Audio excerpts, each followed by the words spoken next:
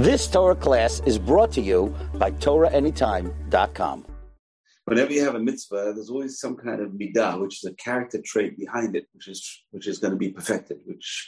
That's really the bottom. There's something underneath the surface, right?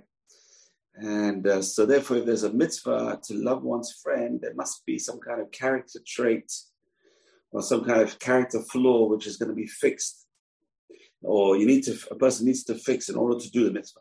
It's always like that, like giving tzedakah. So a person has a character flaw of being mean and jealous. Obviously, it's by giving tzedakah, hopefully it's going to fix that character flaw. All these mitzvot between man and fellow man, or man and human beings, between human beings, are mitzvot that are there in order to fix character flaws. No question about it, that in order to make us better people. So the question is, which character trait is behind so loving your friend as yourself? For example, in a relationship, and we're talking about human relationships. So in any human relationship, there's a mitzvah to love the other party, which is so hard to do. We talked about last week, is it a positive aspects of giving, or is it a negative aspect of not doing bad, that you don't want other people to do bad to you, so don't do to them? But, there's different opinions. We talked about the Ramban, which says, wish them as well as you want others to wish you well. You wish other people well, look after their possessions like you look after your own possessions, etc., etc. So what is the character trait we're trying to develop? Obviously, we're talking about not being jealous. What else? So what is the root cause of loving someone else? And there's one big root cause, and that is one of the major character traits, which also applies in our relationship with God. And that is called in Hebrew, hakarat hatov. Hakarat hatov means recognizing goodness that someone did to a person.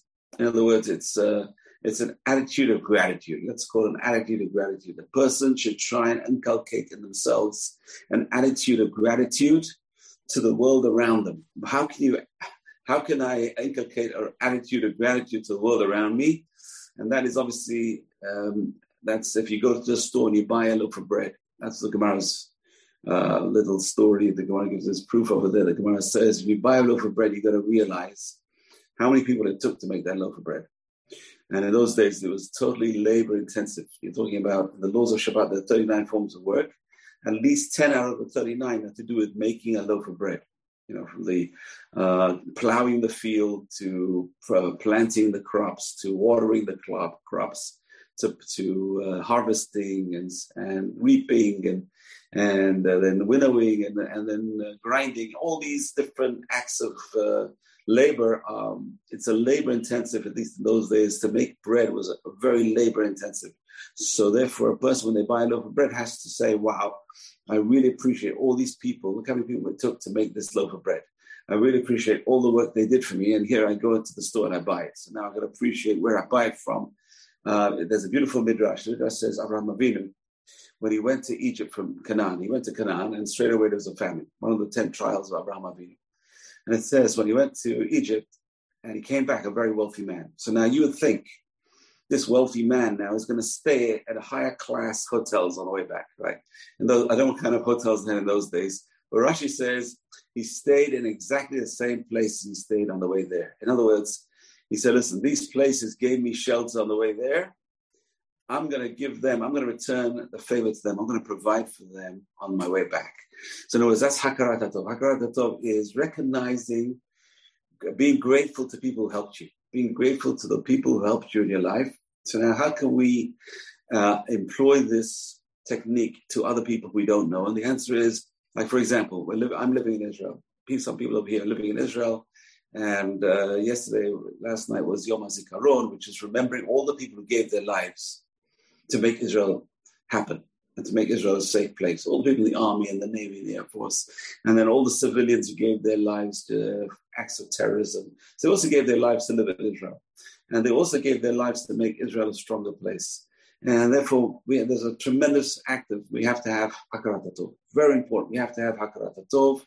These people provided for us. They gave us a place to run. If Jews need help around the world, there's a place to go to, which they never had in the time of the Holocaust. There was no place to go to. There was no one who wanted to give them visas. So we have to have tremendous hakarat hatov. Really, this is something which is I see today around me, people with character flaws. This character trait of Hakarat Hatov is lacking. I don't owe anything to my parents. I don't owe anything to my siblings. I don't owe anything to anyone. I don't owe anything to my employer. This is a major character flaw. We have to appreciate wherever we work, however we provide for ourselves, whoever is employing us, we have to really have Hakarat Hatov. And this applies especially in relationships. Hakarat Hatov, gratitude, an attitude of gratitude to whoever helps us. Obviously, this applies to Hashem in a big way. Hashem created this world. Everything around us is created by God. We have to appreciate. It's an attitude of gratitude. I think that is the main character trait which we have to try and fix by the mitzvah of Ve'ahavta l'reach kamocha. How can I love someone else? Well, if I appreciate what they did for me and I appreciate what they do for me, then I can love them. But if I don't appreciate what they did for me and what they do for me on a daily basis or whenever they did it, then how can I love them? So there's no appreciation at all.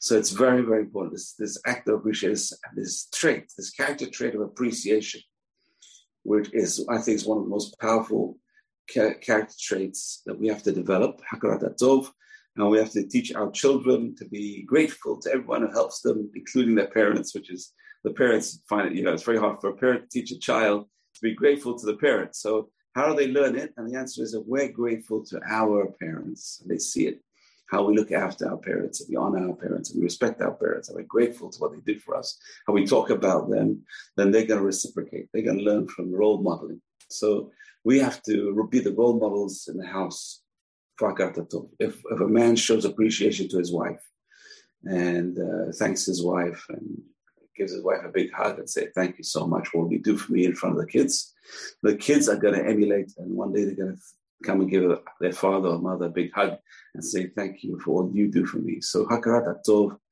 and maybe we should make this part of the Friday night routine and go around the table and say, I'm so appreciative to this guy this week who helped me. This way kids can come along and they can say, who helped them that week. Everyone should appreciate all the different things that Hashem does for us every day. I mean, we say all these blessings at the beginning of the day, 20 blessings that we say every day, to appreciate all the different things that God does for us every single day. I can see, I can walk, I have dry land, and thank God I go to the bathroom, thank God I'm healthy, all these things that we have to appreciate. So that's how we start off the day. We start off our day with the fantastic word, modeh for a man or modah for a woman. Thank you, Hashem. So the word thank you has got to be on our lips.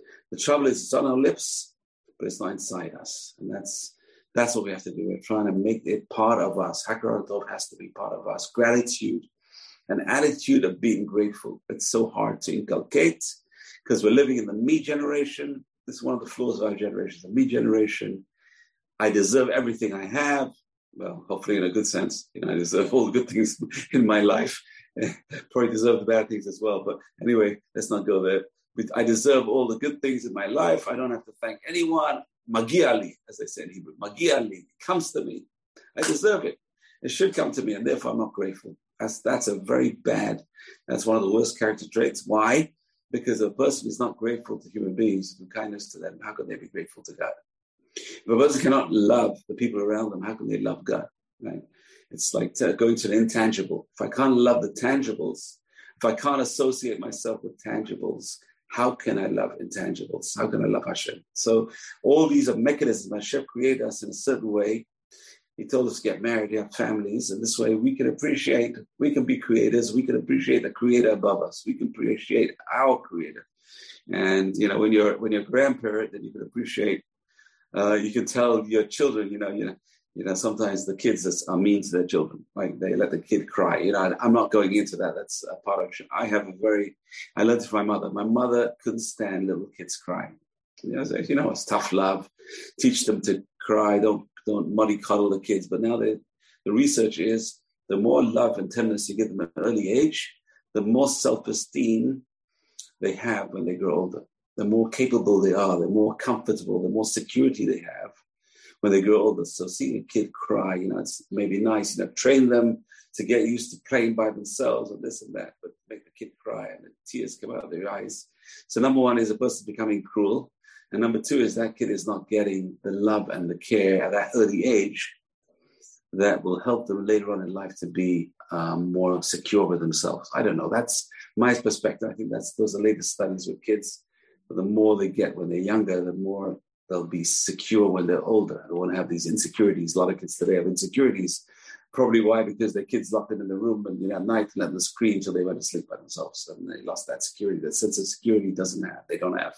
So anyway, this is the way we inculcate these ideas into our kids. The idea of being role modeling gratitude, role modeling care, role modeling, don't let the kid cry unnecessarily. Don't let the kid So even though you're trying to teach the kid a lesson, don't let it cry unnecessarily. It's not good for their self-esteem and their growth later on. Anyway, I want to bring a lot of examples. There's a lot of examples in the Torah which are not brought out completely. What are the examples of Hakarat HaTov? What are these examples? There's so many different examples, both to people and also to inanimate objects. There's a whole bunch of examples in the Torah of Hakarat HaTov to inanimate objects, which we see our greats were even had Hakarat HaTov to inanimate objects. They had an attitude of gratitude, which is wild. Why should I be grateful for inanimate objects that saved me or helped me in certain ways? Why should I be grateful? Let's just go through the examples. So one of the first examples that comes to mind, this is an amazing example. This is brought down by Chaim Shmulevich, who was the mashgiach of Mir Yeshiva in Yerushalayim. A brilliant man, brilliant. He has volumes on Musar, ethics, on the Parsha of the week. Now it's interesting because he gave these lectures in the yeshiva, in Mir Yeshiva in Yerushalayim, and so he only gave the lectures when the yeshiva was open. So there's a whole bunch of parashot are missing because it was Bein Hazman. It was between the sessions, and there was no boys there to hear his lectures, so he never gave lectures in those weeks. So it's interesting. Some of the parashot are missing from the book, but now we know why. So anyway, so Chaim Shmulevich brings out this amazing. I would never have thought about this. This is a beautiful idea. It concerns Reuven and Yosef. Now it's interesting. What's interesting is Reuven was the firstborn. Reuven was the firstborn. I think he was the biggest loser in the Torah. Reuven was the biggest loser in the Torah. Why? Because he was the firstborn, and the firstborn was meant to be the king of Israel. The firstborn was meant to have the kuna, which is the priesthood, and Reuven lost the kingship to Yehuda, and he lost the priesthood to Levi. Reuven was the biggest loser in the Torah. Why? What happened to Reuven?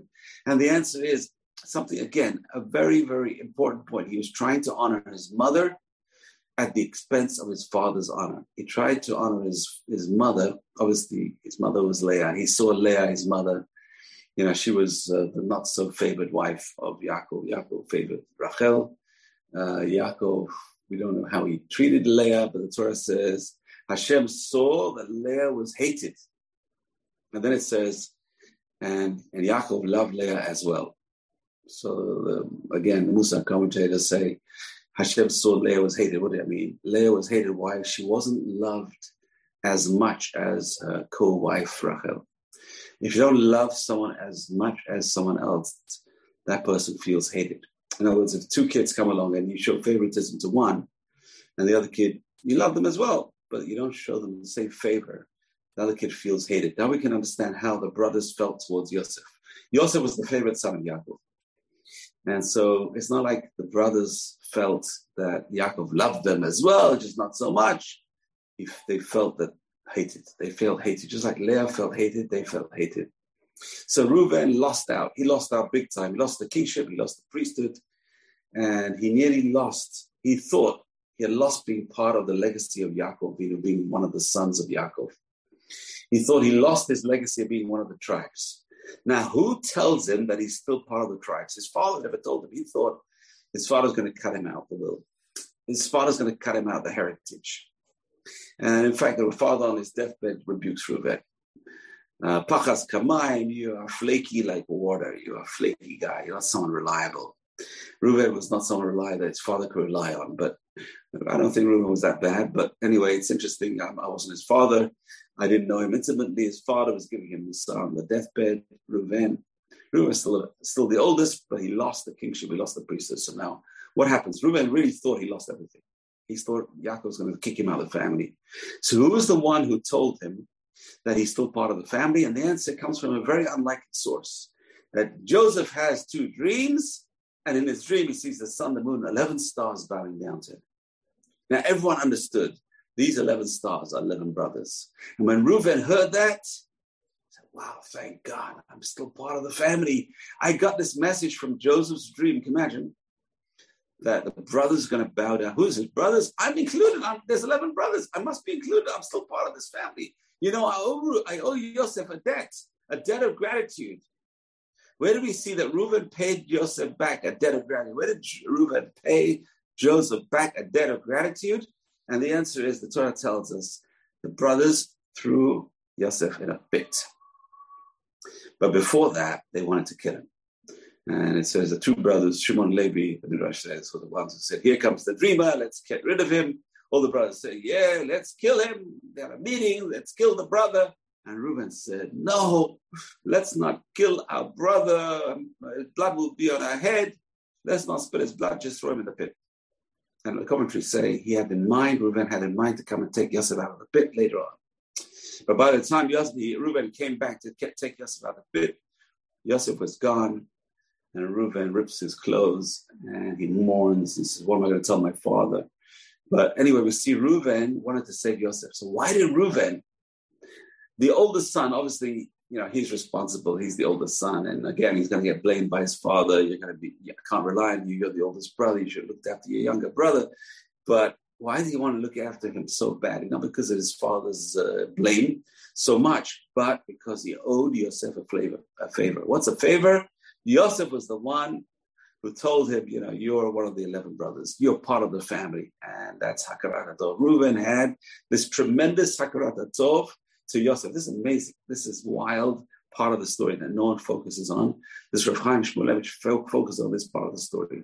Why did Reuben wanted to save his brother Joseph so much? Because Joseph was the one who gave him good news. He's still part of the family. Wow. I would never have thought about that. That's Hakarat HaTov in action, to save someone's life because they did something for you, to you personally, and you owe them a debt of gratitude. You saved his life. He literally saved his life. That is Hakarat HaTov, fantastic Hakarat HaTov. So it says, Reuven, the pasuk says, Reuven, Vayishma Reuven, v'yatzileu mi'adam. Reuven heard, and he saved Yosef from their hands. What did he hear? So the word Vayishma cannot only mean here. We say Shema Yisrael. Doesn't only mean here, it means understand Israel. Reuven understood. What did he understood? He understood that because of Yosef, I owe him a favor. He told me I'm part of the tribes. I'm still part of the tribes. So he owed him a favor. So that's Hakarat HaTov. Beautiful, beautiful idea. Now this is also interesting because Yaakov, when he sends Joseph, Jacob sends Joseph to find out. Why did he send Joseph to look at the brothers? Look what he says. Yomelo, lech na re'ed shalom achech. Go and see if there's peace to your brothers. Ve'ed shalom hason. And see also that there's peace to the sheep. Okay, I can understand. The father says, go and look after your brother. Go and see if your brothers are okay. But go and see if the sheep are okay. The sheep are okay. I assume the sheep are okay. If the brother's okay, and they're looking after the sheep. Obviously, the sheep are okay. But what's this connection? Look after the sheep. See if the sheep are okay. So the answer again, Rav Chaim Shmulevich says, Hakarat HaTov to the sheep. Yaakov Avinu says, we owe our livelihoods to the sheep. All our money comes from the sheep. All our food and sustenance comes from the sheep. Make sure the sheep are doing well. In other words, they're the ones providing for us, even though, we don't realize a farmer say he has a sheep, he has goats, he has cows. He has Hakarat HaTov to his cows and his sheep. I don't know.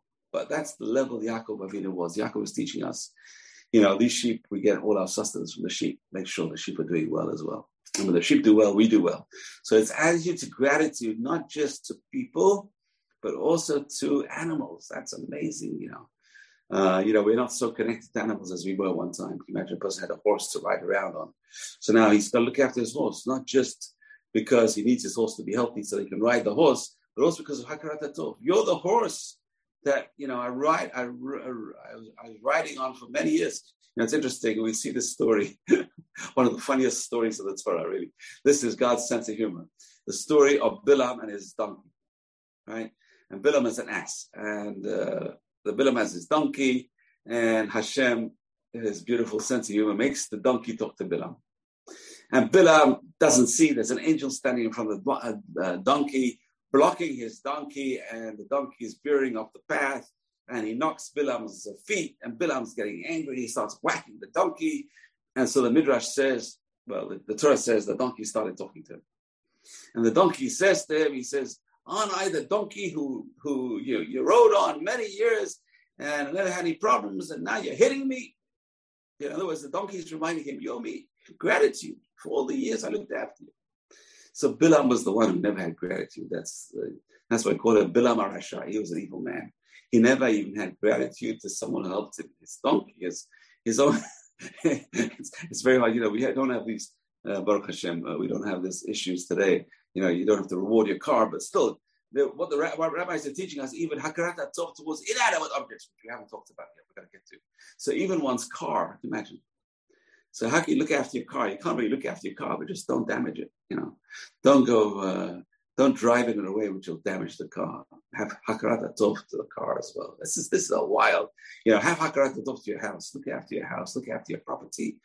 And that's what we're seeing. Well, let's get to the point. Let's get to that as well. So we talked about looking after people. Reuben was grateful to Joseph. Yaakov was grateful for his sheep. Make sure the sheep are doing well. Now let's come to a very important Gemara.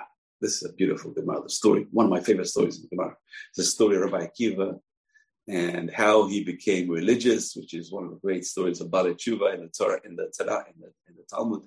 Rabbi Akiva, it says, was the son of Gerim. His father was a convert, Yosef, and Rabbi Akiva grew up not knowing anything. He knew literally, he didn't even know Aleph Bet. So whatever he knew was probably from osmosis, from the surroundings, maybe Shabbat, maybe Kashrut. I don't know what he knew. We have no idea, but we know that he was totally illiterate and ignorant, totally about Judaism, pretty much illiterate. He couldn't read, he couldn't write. Age of 40, he was in zero. He looked after sheep. He was a very good shepherd. He was an amazing shepherd. And his master, Kalba Sabua, that was his nickname, a satisfied dog. Now, why was he called a satisfied dog? Because the Gemara says whoever came into his house when he was hungry would leave like a satisfied dog, puffing and panting like a dog who overate. So that's why this man got a title of Kalba Sabua, satisfied dog. He is the master of Rabbi Akiva, hired Rabbi Akiva to be a shepherd, and his daughter Rachel, only child. We don't know if she had a mother, probably the mother passed away. She's the only child to this man, this righteous, elderly, wealthy widower. He's trying to find a husband, and everyone he shows her. All the rabbis he wanted her to marry, she turned him down. She didn't find some kind of quality she was looking for there. One. Who does she fall for? She falls in love with the shepherd, Akiva. She sees him from the window, sees how he looks after the sheep, and he's so nice to them and he's so kind to them. She said, that's the man I want.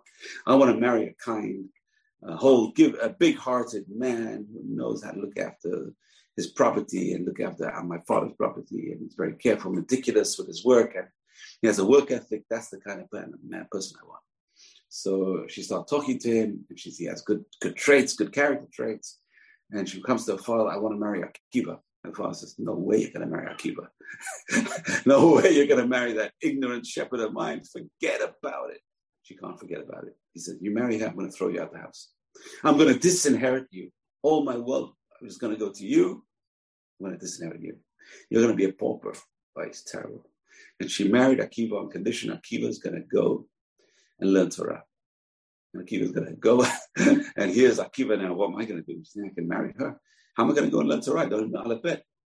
And he sees these drops of water hitting the rock. And he sees over time the water had made a little dent in the rock. And he says, if the water can make a dent in the rock, the Torah can go into my head. So he goes and finds a rabbi, Nachum Ish Gamzu, whose favorite saying was Gamzu Letova, everything is for the best. Even this will be for the best. And eventually he teaches him Aleph Bet. And Rabbi Akiva, 24 years later, becomes the head of the generation, becomes the most learned rabbi of the generation, who is equal or greater than his own rabbis, Rabbi Eliezer ben Hyrcanus, who is the great Rabbi Eliezer, called Rabbi Eliezer Gadol. Rabbi Yeshua ben Hanania was the great Rabbi Yeshua ben Hanania, and he becomes on par. You see the Gemara, he starts arguing with them, and he starts giving proofs. And it's interesting how the student, he's a prize student who becomes a genius. He's a genius student. He's a top student, and he becomes really, he knows, he can answer them. He can give them proofs that they never thought about. Wow. And he becomes one of the great rabbis of the generation. He comes back 24 years later with 24,000 students, which is very topical because that's why we're in the period of the Omer. It became a sad period because the students of Rabbi Akiva, these 24,000 students, passed away on this time period. So it's good we're talking about it in their memory. And we owe them as well. We owe Rabbi Akiva a tremendous debt of favor. So what happens is 24,000 students come back to the town, and his wife, Rachel, comes to greet her husband. And the students don't know who this old woman is, and they push her away. Don't bother the rabbi. And Akiva says, whatever we know is because of this woman. Whatever I know, whatever you know, all the Torah we have here today is because of this woman. It's Hakarat HaTov. And that's Hakarat HaTov. That's tremendous Hakarat HaTov. So we can say the same thing. We're all students of Rabbi Akiva. The Torah comes from Rabbi Akiva. The oral law comes from Rabbi Akiva and his students. And therefore, we have to say that all the Torah we have today is because of this woman, Rachel, this special wife of Rabbi Akiva, who gave up all her worldly possessions. She was a multi-millionaire's wife, daughter. She gave up everything for her husband to learn Torah, and because of that, we can learn the Torah. We learn the Gemara and the Mishnah based on the 5 students of Rabbi Akiva that survived.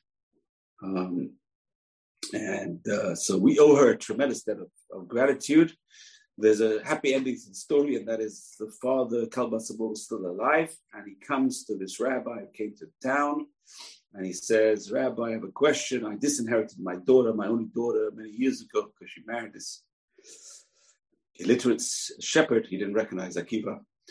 And Akiva says, what if you knew that illiterate shepherd would now be a great rabbi? Would you annul your vow? He says, well, yeah, of course. That was the whole problem. The problem was he was illiterate. But he says, I'm that shepherd. And so the story goes that that is this ending, the good, beautiful ending to the story is that the money comes back. Kalba Sabu has reconciled with his daughter. He recognizes Akiva as his son. And the money goes, they become very wealthy and very comfortable in their older age. Obviously, the story continues. Again, not a very good note, but so far, that's it. That's all I'm going to go. So that's the idea of Hakarat HaTov. Everything we know is from this woman. We have to owe Hakarat HaTov. If we see Rachel again, not so soon, whatever it is, we have to owe her a tremendous gratitude that the Torah continued because of her sacrifice for her husband, Akiva, and the students, the 24,000 students of Rabbi Akiva. Anyway, so let's move on to another case. Rashi says in Parsha Vayera, and there's a midrash, Tanchuma, which he brings down, and we know that the first plagues were not done by Moses; they were done by Aaron. Why was the plague of the water turning to blood done by Aaron, not by Moses? Why was the plague of the frogs done by Aaron, not Moses? Why was the plague of the kidney, the lice, done by Aaron, not Moses? So the commentary, the Midrash says, because the water saved Moses when he was a young kid. The river Nile saved Moses. Moses, he put him in a basket. Everyone knows the story. Put him in a basket, river Nile. His mother tried to hide him from the Egyptians, from Pharaoh's men. In the river Nile, in a basket, the water saved him. How can he reply to the water, turn the water into blood? He couldn't do it. Hakarat HaTov. I owe regret. Imagine, I owe a debt of gratitude to the water of the Nile. I cannot turn it to blood. I owe a debt to the dust of the earth. I cannot turn it to lice. Why? Because the dust of the earth buried the Egyptian who I killed and tried to hide him from Pharaoh, even though it didn't work. And nevertheless, I owe a debt of gratitude to the dust, and I cannot do that. Later on, Hashem says, make a war with Midian. Fight with Midian. They caused tremendous havoc. They made all the Jews immoral. They caused this plague. The tribe of Shimon, the whole tribe, 24,000 again. There's a big Kabbalistic secret over here. 24,000 people of the tribe of Shimon died. The Ramah Pano links that to the 24,000 students of Rabbi Akiva.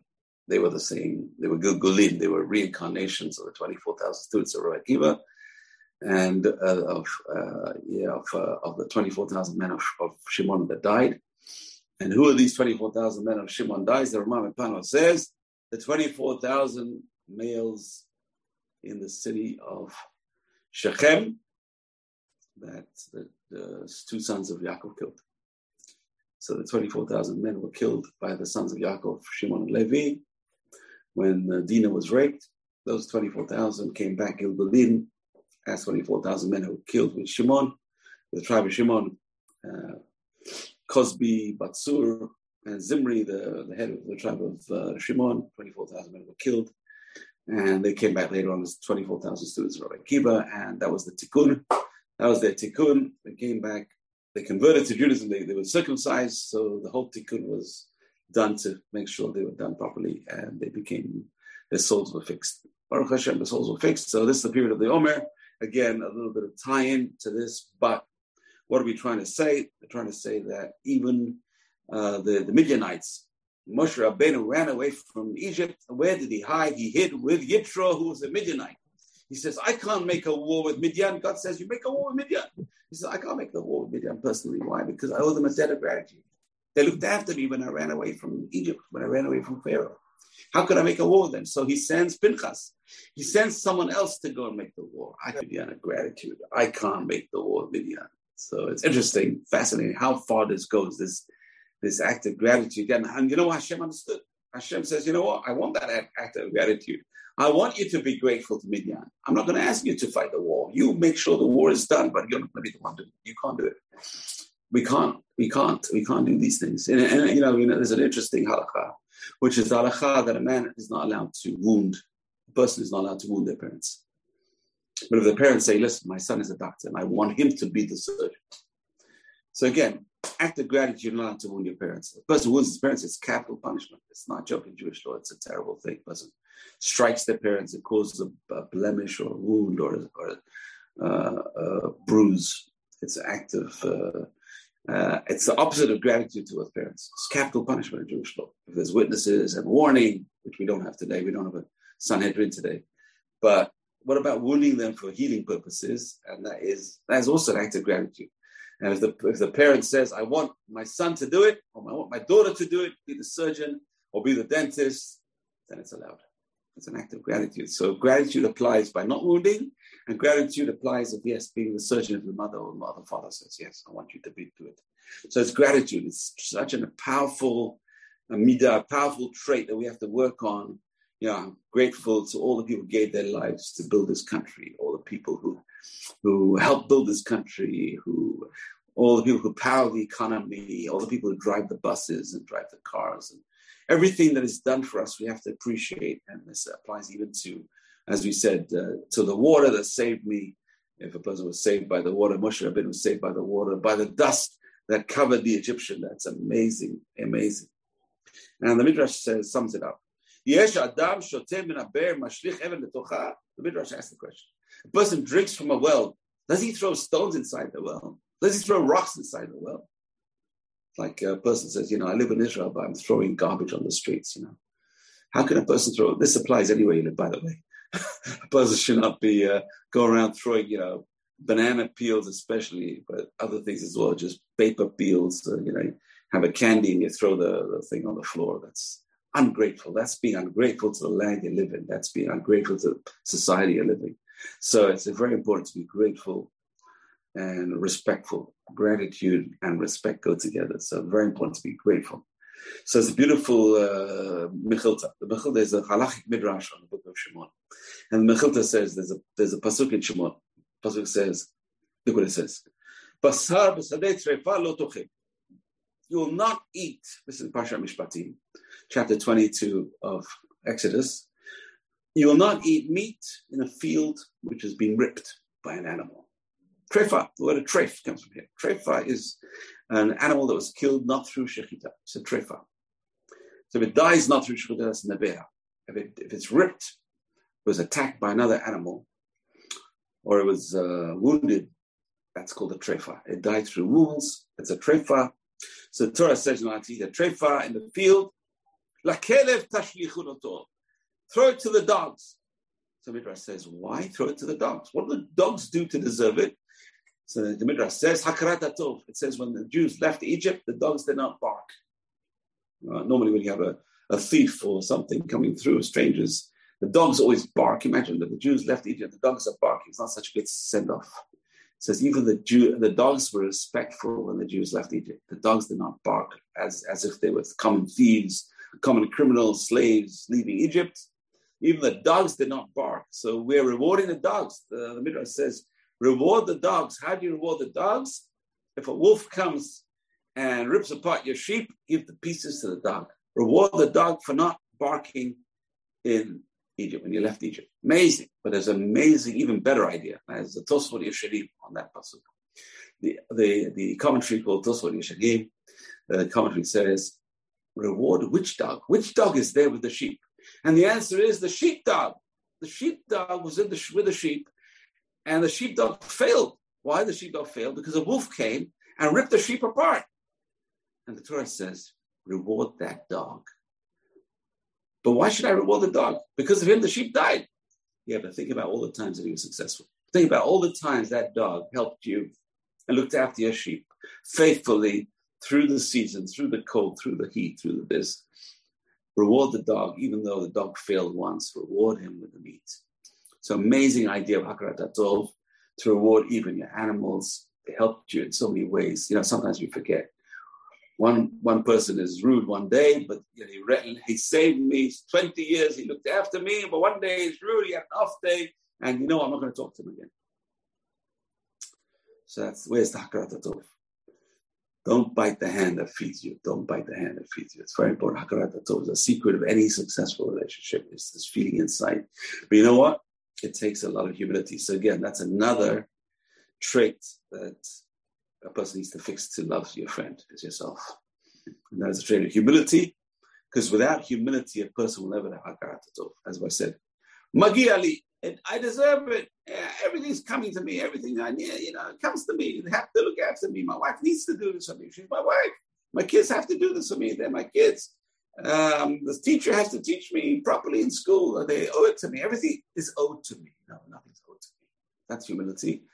Anyone helps me, I owe them gratitude. Everything, anyone who helps me, gratitude. So even someone I don't know, I go to a government office, especially in Israel, but someone helps you in a government office, smile at them, thank them. Someone helps you in the bank, smile at them, thank them. And people expect it. And it's common courtesy, but it's also hakarat hatov. It's inculcating into our character traits, and that's the power of repetition is the best part. The Rambam says, how do you change a bad habit? And the answer is by creating a good habit. It's amazing behavior modification rules in the Rambam. How do you change a bad habit? By doing a good habit 3 times. How do you make something into a habit? If you do it at least 3 times, it becomes a habit. It's very hard to understand. I did something 3 times. You get up at a certain time of the day, 3 times in a row, it becomes a habit. So the time you wake up, how do I change a bad habit? I have a bad habit. Just do an example. You have a bad habit of getting up late, so get up early 3 times. Get up early the whole winter, or get up early the whole summer, and you'll see how it becomes part of your habit, becomes part of your routine. Make it part of your routine. That's the most powerful method of changing bad habits. And that's the most powerful method of changing traits. So a person's angry, don't lose your temper for 3 times in a row. Even though you need to lose your temper, don't try and change it. Try and change that trait by not losing it 3 times. Try and change your trait to become generous by giving tzedakah. Rambam says an amazing thing. What's more powerful? To give one big amount to charity or give a smaller amount every day? He says, give a smaller amount every day, because then you'll get into the habit of giving. It's all about habit. How does a person change who they are? And the answer is by forming good habits, by doing something over and over again until it becomes part of a person. Once it's part of the person, it says by Abraham Avinu, Hashem says, take your son, your only son, the one you love, and bring him up to me as an olah, as a sacrifice. Don't say sacrifice, as olah. Raise him up to me. Rashi says, Abraham Avinu misunderstood totally. He wasn't commanded to kill him. Nowhere does the Torah command Abraham to kill his son. Rashi says over there, Ibn Ezra says the same thing. A lot of commentaries say that. And it's borne out later on. We're going to see Hashem sends an angel to stop him. Why did Hashem send an angel to stop him? And the answer is Hashem didn't speak to Abraham anymore. That was the last time Hashem spoke to Abraham. Seems like Hashem says, you misunderstood me, Abraham. I can't talk to you properly. You misunderstood the command. But nevertheless, what happens is Abraham goes through the motions and with great, tremendous devotion, takes his son, his only son, ties him up on the altar on Mount Moriah, which is where the Temple Mount is today. And what happens is, it says, Vayishlach et yado. He sends his hand with a knife against his son. So what the rabbi said, why is he sending his hand? Why do you have to push his hand to go? It says his hand did not want to go. His hand, which was used to acts of kindness, was not used to acts of cruelty. He had to push his hand. He had to break the habit that he had. It was such a heart to break this habit of kindness and being kind and being nice and being gentle to people, that he had to push his hand. So anyway, thank God it never happened. We get reward anyway. Abraham really were living off that reward because Abraham really wanted to serve God, even though Hashem didn't command it, but Hashem saw, how much he was willing to go. The sacrifice, thank God it never happened. Thank God we know from there that God does not want human sacrifice. God does not want human sacrifice. Baruch Hashem for that. Anyway, we're moving on to other examples of gratitude. God says to Moshe, Mount Sinai, go to Pharaoh, tell Pharaoh, Shalach et ami v'avduni, send, let my people go to serve me. And you know what Moshe Rabbeinu says? So the Midrash says, he said, how can I go without telling my father-in-law? My father-in-law opened his house for me to stay in his house. I owe him a tremendous debt. He gave me his daughter to marry. I owe him a tremendous debt. I can't just go from here, from Mount Sinai, without telling him, without asking for his permission. That's what Moshe Rabbeinu told God at Mount Sinai. That's what the Midrash says. Amazing, amazing. Hakratato. I owe my father-in-law a tremendous debt. Anyone who stayed in anyone else's house, anyone who ate in anyone else's house, it's a tremendous debt a person has, which we don't appreciate. The acts of gratitude. We need an attitude of gratitude to appreciate. Moshe Rabbeinu appreciated everything, everyone, every single object that helped in his life. The water that saved his life, the dust that saved him, his father-in-law that saved him, Midian that saved him. Imagine what an exemplary character Moshe Rabbeinu had. And he also had tremendous hakarat tov to his own stepmother, Bitya, the saved him, the daughter of Pharaoh. The rabbis say he took her out of Egypt as well with him. I'm not going to leave Egypt without taking my fantastic stepmother who looked after me and saved my life. There's an amazing midrash where I came across. Oh, wow, this is a wild, wild midrash. I'm sure you're going to enjoy this midrash. It's a wild midrash. It explains a lot of things which are unsaid in the Torah. It says one day Pharaoh and Yitro, the midrash says Yitro was one of the three advisors of Pharaoh. Who are the three advisors? Job, Eob, Bilam, and Yitro. Three advisors of Pharaoh. Anyway, so Pharaoh and Yitro were walking through the marketplace one day, and they saw two sisters being sold as slaves. And these are beautiful girls, and Pharaoh bought one, and Yitro bought the other. Who are these? Pharaoh bought one that was Bitya, the stepmother of Moshe. It wasn't his real daughter. It wasn't Pharaoh's real daughter. It was an adopted daughter who he saw bought in the market and adopted her as a daughter. Yitro bought Zipporah, adopted daughter of Yitro, and the Midrash says they were sisters. Amazing. The two women in Moses' life were sisters. That really makes a lot of sense. I don't know, at least to me, that they were sisters. A wild Midrash. Anyway, let's move on. So Moshe Rabbeinu will not leave, even though God told him, go to Egypt and talk to Pharaoh. I can't leave. I have to go and say goodbye to my father-in-law. I better say, he gave me hospitality, gave me his daughter as my wife. I cannot leave without saying goodbye. But Pele, amazing. So again, we see this tremendous righteousness of Moshe Rabbeinu. We come to another one. This idea of hospitality we talked about. Now, this is from the Rashba. Rashba, Rav Shlomo ben Aderet, who was one of the chief rabbis of Spain, Middle Ages, one of the Rishonim. wrote a commentary on the whole Talmud, the Rashba, famous Shlomo ben Aderet. So he says, Akiratu, where do you learn it from? It's brought down as a halakha. In the good old days, not bad old days, where slavery was rampant, a Jew was not allowed to free a slave, his non-Jewish slave. Why? Because a non-Jewish slave who became a slave of a Jew had to adopt Judaism, partially at least. And the fear was if he'd be freed, he'd go back to his old pagan ways. So a slave of a Jew was not allowed to be a pagan. He had to believe in one God, keep all the negative commandments of the Torah. So he was not allowed to be freed. However, the Rashba says he was allowed to be freed as a sign of debt of gratitude. Imagine this non-Jewish slave became a Jew by being a slave of a Jew. By the way, before a Jew could buy a slave in the market, he had to go make an arrangement with them. I'm only buying you on condition that you're going to convert to Judaism. You're going to have a Brit Milah. This is, which slave is, the which slave says, straight away the slave says no. The Jew says, wait 1 second. Number, I'm going to tell you, I cannot mistreat you. And I give you a day off every week. And the slave says, wow, that's amazing. I'm not going to, if I mistreat you, you go free. If I knock out your tooth, you go free. So the slave says, wow, that's amazing. Yeah, okay. If I get 1 day off a week and you don't have to mistreat me, that might be a good deal. So I'll become a Jew, yeah. So it's interesting. Before the slave would sell himself, the Jew had to get his agreement to become Jewish. Amazing. And so normally a slave is not allowed to be freed, but if the Jew owed him a favor and the slave, say, saved his son's life or did something amazing, the Jew, it's a mitzvah. The Rashba says, Hakarat hatov. It's not very topical, but it's interesting that it's brought down as a favor. The slave did a favor to the owner. That's amazing. See, even the owner of a slave, in those days, slaves were chattel. You don't owe favors to a slave. But in Jewish law, yes, any kind of debt of gratitude, you got to pay back. You got to pay back even to a slave. A slave is not chattel. A slave is someone with feelings, and you have to pay them back. So a very, very beautiful idea.